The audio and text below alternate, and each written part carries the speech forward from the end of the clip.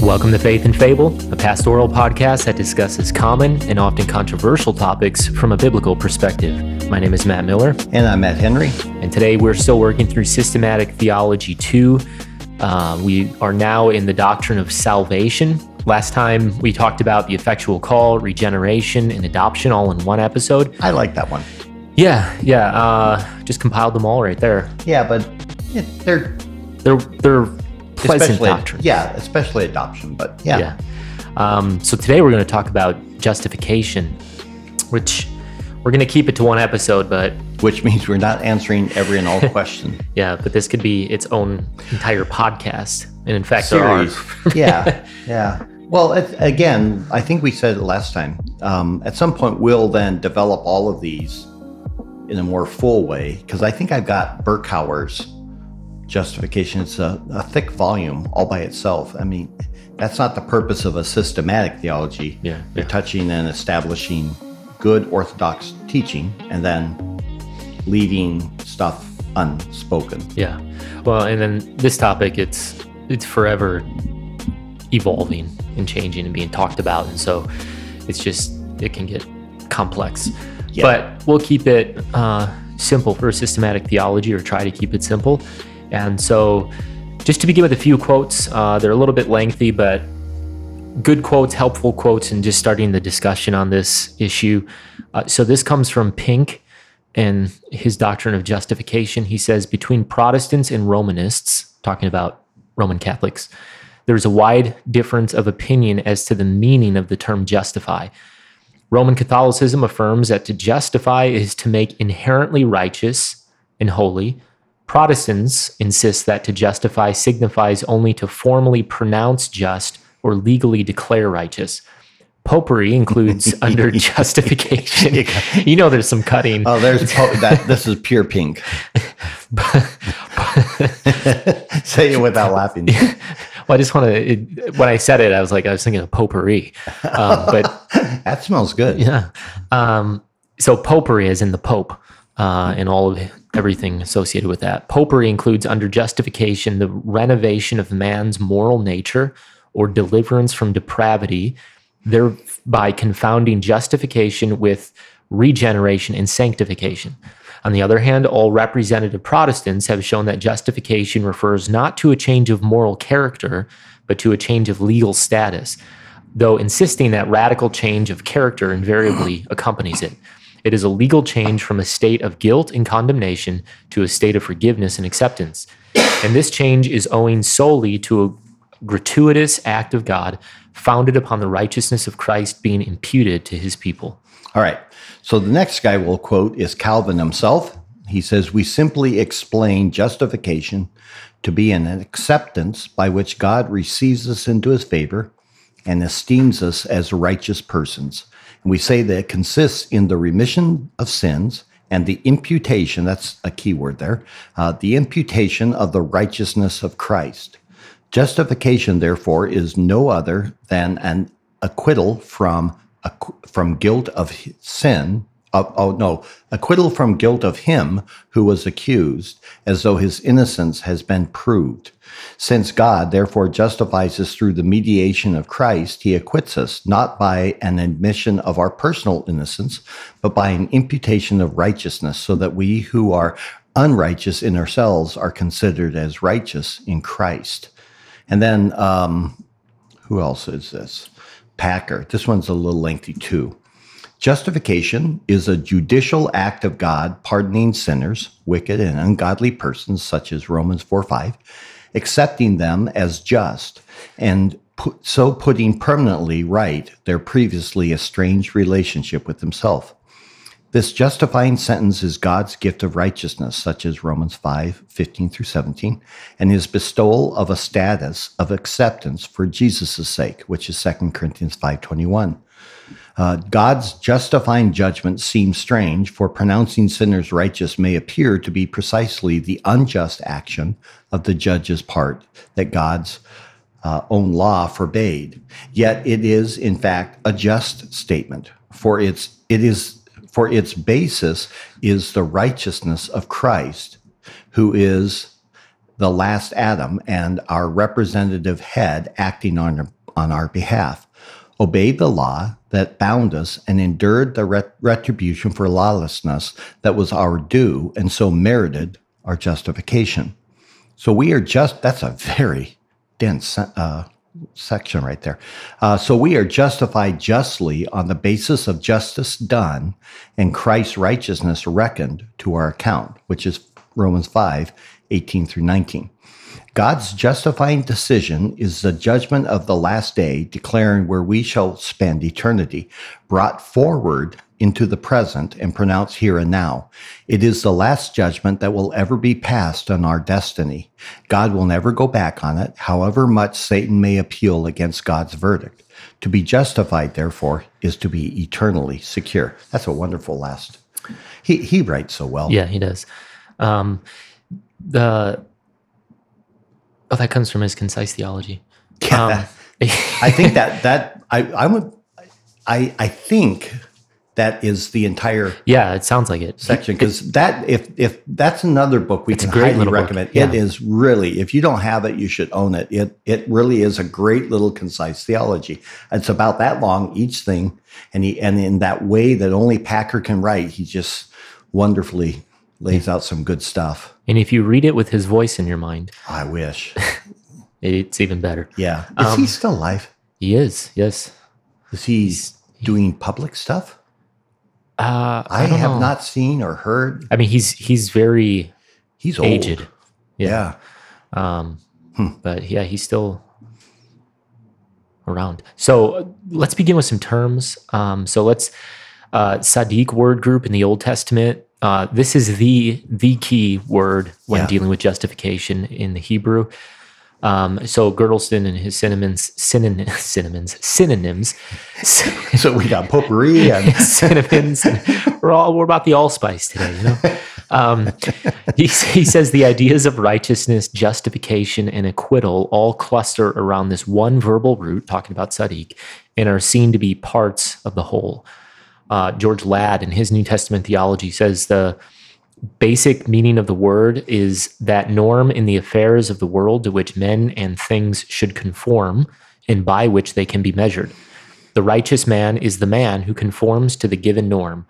The verb to be righteous, Sadiq, means to conform to the given norm, and in certain forms, especially in the hifil, which is just a verbal form in the Hebrew, it means to declare righteous or to justify. Okay, so there's three basic spheres which this word group is going to operate. The first is what's known as a forensic. Oh boy, that's hard for me to do. The forensic sphere, i.e. justification, declaring or pronouncing one righteous. And examples of that would be like the famous one is Genesis 15:6, where God declares him to be righteous. Why? Because he believed him. Exodus 23:7, 1 Kings 8:32, and some others. So that's a key one, the forensic. Then the stative sphere. In connection with this justifying act of God, we must reckon with the possibility that the justifying act, though strictly forensic in character, might still have respect to a righteousness of character and behavior predictable of the persons justified. All that means, in other words, is though righteousness is not imparted but imputed, there's still a change that occurs in the person's behavior, which is why Pink was saying, we don't want to confuse sanctification and justification. They're two distinct doctrines, but the Roman Catholic Church literally makes them. Yeah. You used a fancy word, conflate. One of my favorite words. Really? Yeah. I don't know. I feel very smart when I get to use it. Did you? When I get to use it. It's just so much part of my natural. Yeah. Well, and with your humility, you don't even notice it. Yeah. One day I'll attain that. Yeah. So since now a person is in the state of righteousness, it naturally follows that their life will progressively conform to that state through the process called sanctification. So a righteous person is in the process of becoming what they already have been declared. That's a well-used statement, but it's a good one. They're in the process of becoming what they have already been declared. Right. So you've got the forensic sense, the state of sense or sphere, and then finally there's that ethical sphere. Is that hard for you to get to sphere? That word, pronounce it? No. I don't know when my lips don't want to do it. Yeah. Well, I have a speech impediment. Right. So there is that ethical sphere. The root tzaddik, this is from John Murray, it says, is frequently used in the Old Testament to denote the quality of righteousness, of justice, and is preeminently predicated of God. As applied to God, it refers to his attribute of righteousness, of justice. It is also predicated of men and describes their character or conduct of both as upright or just or righteous. All right. Then you have in the New Testament the opposite, the same word for tzaddik, but it's in the Greek, and it's all built around this term or word dik, the dik word group in the New Testament. 95% of the time, it's used in the Greek translation of the Old Testament for tzaddik. The result is that this word takes on a meaning that is greater than its normal. This is important to know. Yes. Greater than its normal Greek meaning and usage. Rather, its Old Testament connections and roots then help define it. This is one of the reasons why I struggle at times when people try to tell us the New Testament doesn't mean what the Orthodox theology has always said, because they're looking at just other Greek writings. It's like, look, if they're not intrinsically biblical writings, they're already suspect. And here's a key one, because it's not being borrowed. It's a word used in the Greek language, but its meaning is coming out of the Old Testament. So It's a thoroughly biblical meaning. And so in a sense, it takes on its own flavor. And to try to go outside into just pagan, everyday language, you actually end up messing it up, just an aside. This group, though, is huge. It occurs in 206 verses and over 232 actual times in the New Testament. It is very prominent and it's very pregnant in its meaning. And Paul is the largest user of it. He uses it 59 times alone in Romans. So, and that, well, to your point, too, Paul, I mean, his world, so obviously he was Greek. I mean, he was in the Greco-Roman world, but his world is the Old Testament. Yes. I mean, he's a Hebrew of Hebrews, right? And so when he's using the language of righteousness, he's pulling from that Hebrew Old Testament use in all the connotations and denotations of righteousness. He's not merely getting it from some contemporary secular use of the term. Right. And this is why exegesis then becomes so important. You've got to keep it within its context and within the broader context of the whole of the canon. Now, this has been the source of a ton of discussion for the last 50 years. It plays a major role, in fact, in the conversation in this thing that's called a new perspective on Paul. Sanders and N.T. Wright really brought this to the forefront, and now it's extremely popular. And we're not going to get into all of that, not least here, but we want you to understand that much of the heat that has been created is a result of presuppositions that involve too narrow of definitions, and that's the problem. Yeah, that whole conversation seems to kind of have just dissolved. I mean, I think it's because in the popular realm, at least. I think a lot of people have actually just bought into it. There's a whole group that just kind of buy into it, kind of like egalitarianism and complementarianism. A lot of people have just kind of said, I kind of like egalitarianism. We're not gonna keep fighting for it and talking about it. We're just gonna hold to it. We're just gonna hold to it. Doesn't matter if it has no exegetical basis. We have writers on our side that say it does. So shush. Right. But that's my sense. Yeah. All right. So coming from Hill in his book on Greek words and the Hebrew meanings, he writes this. He says, normally when the noun is used with reference to man's salvation, it means the status of being in the right, graciously given by God. In a manner akin to Greek usage, both dikais and dikaisune are used in an ethical or qualitative sense. This is the case when they refer to that righteousness which must characterize Christian living in obedience to the will of God. We may claim then with confidence that Paul's use of the group of words is firmly rooted in the biblical Greek usage rather than that of classical Greek writers, which we have just talked about. Awareness of this fact has provided us with an essential clue to the interpretation of Paul's language of justification. Now, in the Pauline writings, there's a special emphasis upon the forensic aspect of the word. And the term forensic it speaks of court language. Don't get overwhelmed by these. These are words you have to get used to, but don't allow them to overwhelm you. Yeah. So when we're talking forensic, there's a legal aspect of being right or standing right before God. And examples of this would be Romans 3:20, Galatians 2:1, Titus 3:7.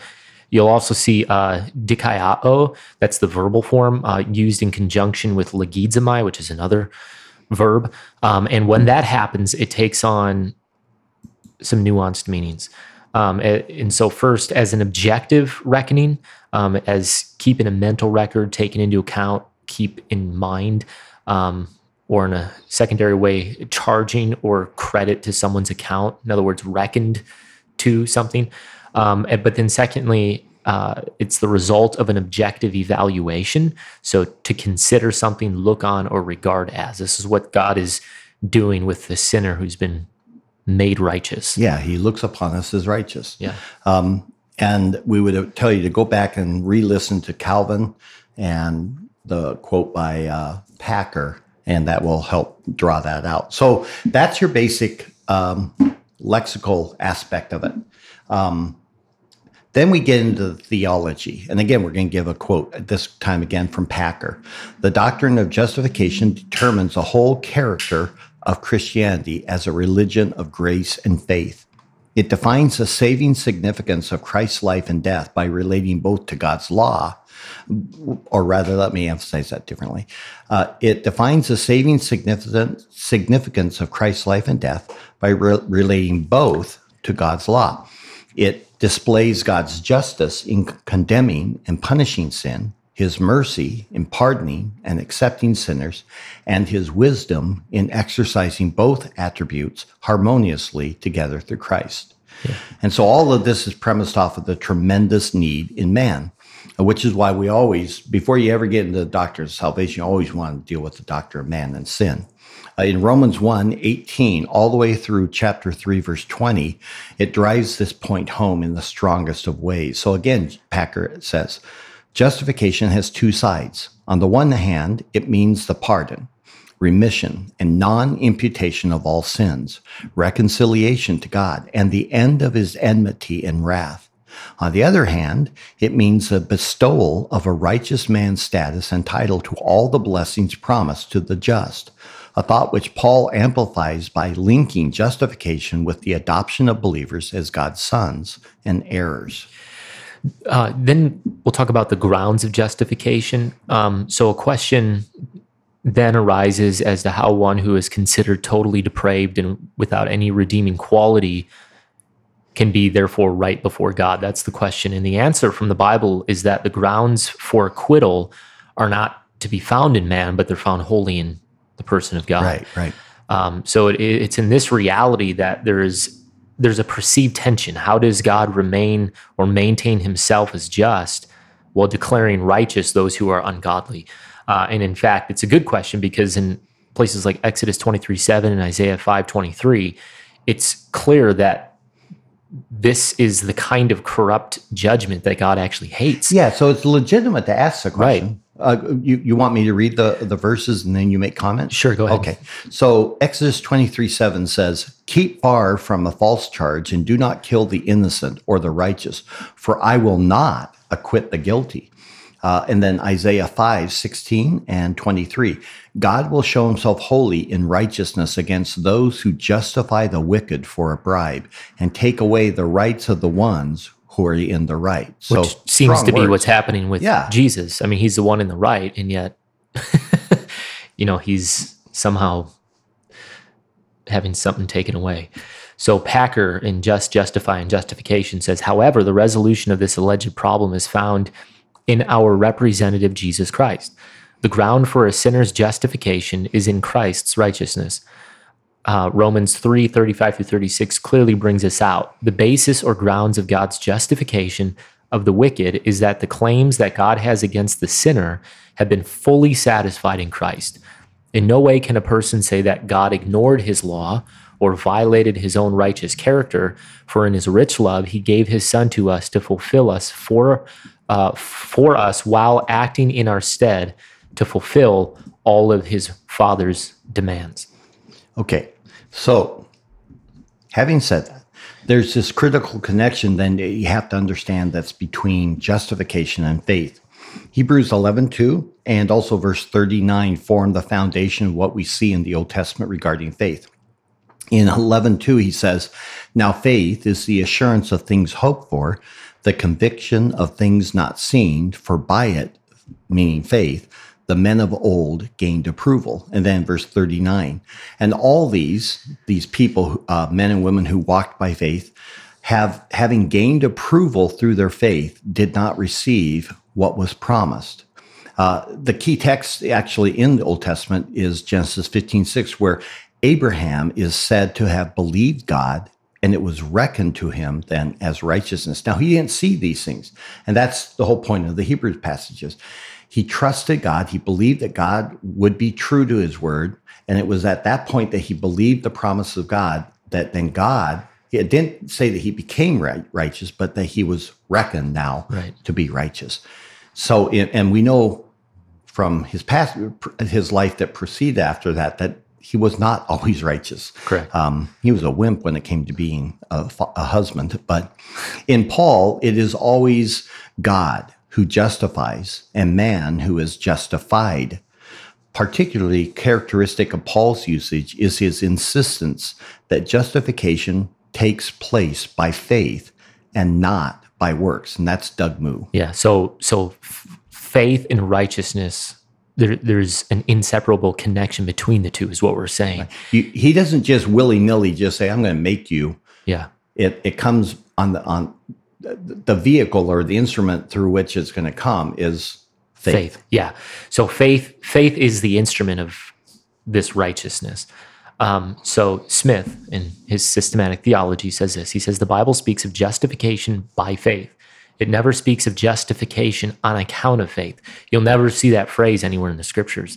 That's a kind of a key distinction, though. Yeah. It's always on account of Christ. He's the basis, but the instrument is faith.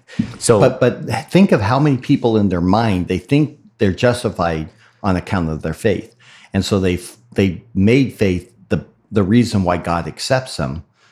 And it's not. It's the reason God accepts them, you're saying, is Christ. Yeah. But the means by which we receive that, the instrument that gets that, is faith. Well, when we were teaching through Philippians yesterday, and we went through those 7 characteristics for why Paul says, this is not how salvation comes to you. And one of them was genuineness or sincerity. And so just because you have faith or you're genuine about God or something, that doesn't mean anything. It needs to be faith in something concrete, namely Christ and Christ alone. This is why people who have faith or they're genuine, but they're holding to false truth, will not be saved in the end. Yeah, Lutzer does a real nice job on, I always mess up the title. It's like how to be sure you will spend eternity with God, I think. And this is probably before your time, the Tylenol scare. Yeah, do you remember that? No, the scare was not during my time, but I know what you're referring to. Okay, yeah. There was a time where some guy had slipped some poison in some Tylenol and people died from it.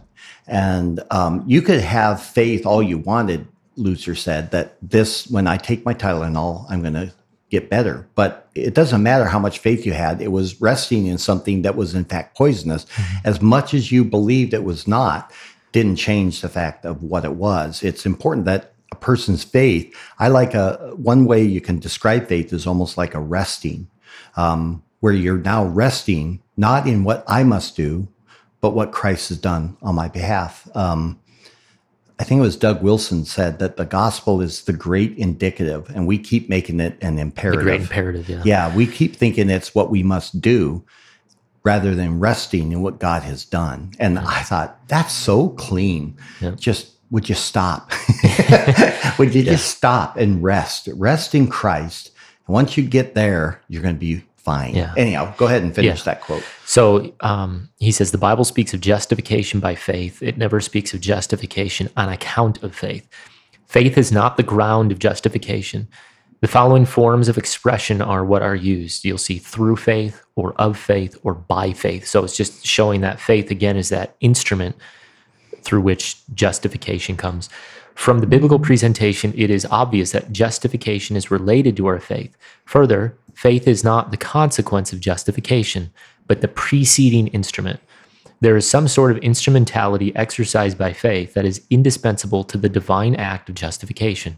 While it is God who justifies the ungodly, it is only those who exercise faith in Christ who are justified. Yeah. I don't know if you'll like this illustration or not. I've heard it used that you kind of think of you're a starving man. Don't go too far with this metaphor because we're dead in our sins. We're not starving. But we're a starving person and we have this bowl of porridge that is nutritious and it will feed us. And it will nourish us and save us and keep us alive. And the spoon is simply the thing, the instrument by which you will receive it. You would never say this spoon is what saved me. Yeah. Nobody would say that. They would say, I was saved because I was able to eat this porridge. All that was just an instrument. Mm-hmm. In the same sense, Christ has accomplished this act, this work. And the means by which, or the instrument by which we do it is faith. Yeah. But it is Christ who saves us. Yeah. No, that's good. Not bad? Yeah. And I would add to that. I believe it was Carson who also said you are also not saved by the intensity of your faith. Yes. Right. Yes. So yes. It's not how strong a faith I have that matters either. And he pointed to that illustration of the Passover lamb, in Exodus, or the Passover blood of the lamb when it was spread over the doorpost. And he just gave the picture of two Jews, one being very confident in God's promise that if he put the blood over the doorpost, the angel of death will pass over. And then there was another Jew who was really, really scared. I could maybe even argue filled with doubts, but I don't know, but God said it. So let's do it. I'm doing it. Yeah. But with trembling and hesitancy, and maybe just a smear where the other one's slapping it on. He's like, yeah. And I think he's like, the other Jew was like, bring it on. We're safe. But then the confident Jew looks at the weak Jew and said, but he's still going to do it. And the weak Jew goes, well, I'm not stupid. God said it, so I'm going to do it, but I don't know. We'll find out. And then he just poses the question. So on that night, the angel of death swept through. Who was saved? And his answer was, that's both. A good one. Both, because you're saved not by the intensity of your faith, but on the grounds of the blood of the Lamb in that case. Yeah, Bunyan in his book on Pilgrim's Progress, you have I can't remember the guy's exact name, but he's the one of great faith. And he's mighty and strong, and he's always slaying everything. And the other guy is walking around with this crutch. And he's always the last. He's always struggling. He's fearful. He's everything. But they both crossed over the river into eternity because it didn't matter. Right. There's going to be a lot of people who will enter the kingdom of God with much fear and trembling. But the whole time that they're filled with those doubts, I actually get a little emotional about that because I've seen it pastorally. I've watched people filled with fear. Yeah. And yet I've literally held the hand of a dying person as I talk to him about Christ. And they look at me and they're like, no, that's all I got. I'm like, your whole life that I've known as a pastor has been nothing but doubt. But here at the end, you're still clinging to Christ. Yeah. It might be, again, terrified, and yet Christ is it. And I'm like, you have no idea what waits you on the other side. Yeah. And now they do. And it's like, that's just cool. Yeah. Good news for those who doubt and lack assurance. I think so. Okay, so that's justification. It's a very prominent theme and an important doctrine for the Christian faith. It is a doctrine that is tightly connected to the gospel. I wouldn't argue it's the gospel, but it's tightly connected to the gospel. And so it's important that we get it right. And again, you can see this in the difference between Roman Catholic theology and Protestantism. Roman Catholics think that justification is imparted to a person as they perform those good works, whereas Protestants think that justification is imputed to a person through the instrument of faith alone, but on the basis of Christ's good works alone. Yeah, so a Roman Catholic properly understanding this, they become justified, and then through the keeping of the various sacraments, they add to that justification. Where in Protestant, we would say, no, you will never be more justified than you were on the day which you believed. Right. You don't become more declared righteous. The only thing that's happening now is in your life, you are becoming more like you already are, which we quoted earlier. Yeah. So that's justification. Very simple. Yeah. But since faith alone is such an important concept, and that's how justification is applied to a person, it's to that topic next time that we'll turn to then, which is faith. And so until then, we would say make sure to tune in, join this conversation. We'd love to hear your thoughts on justification. And don't forget, as always, to like, share, comment, rate, review. Connect with us on Facebook, Instagram, and Twitter, and tell all your friends.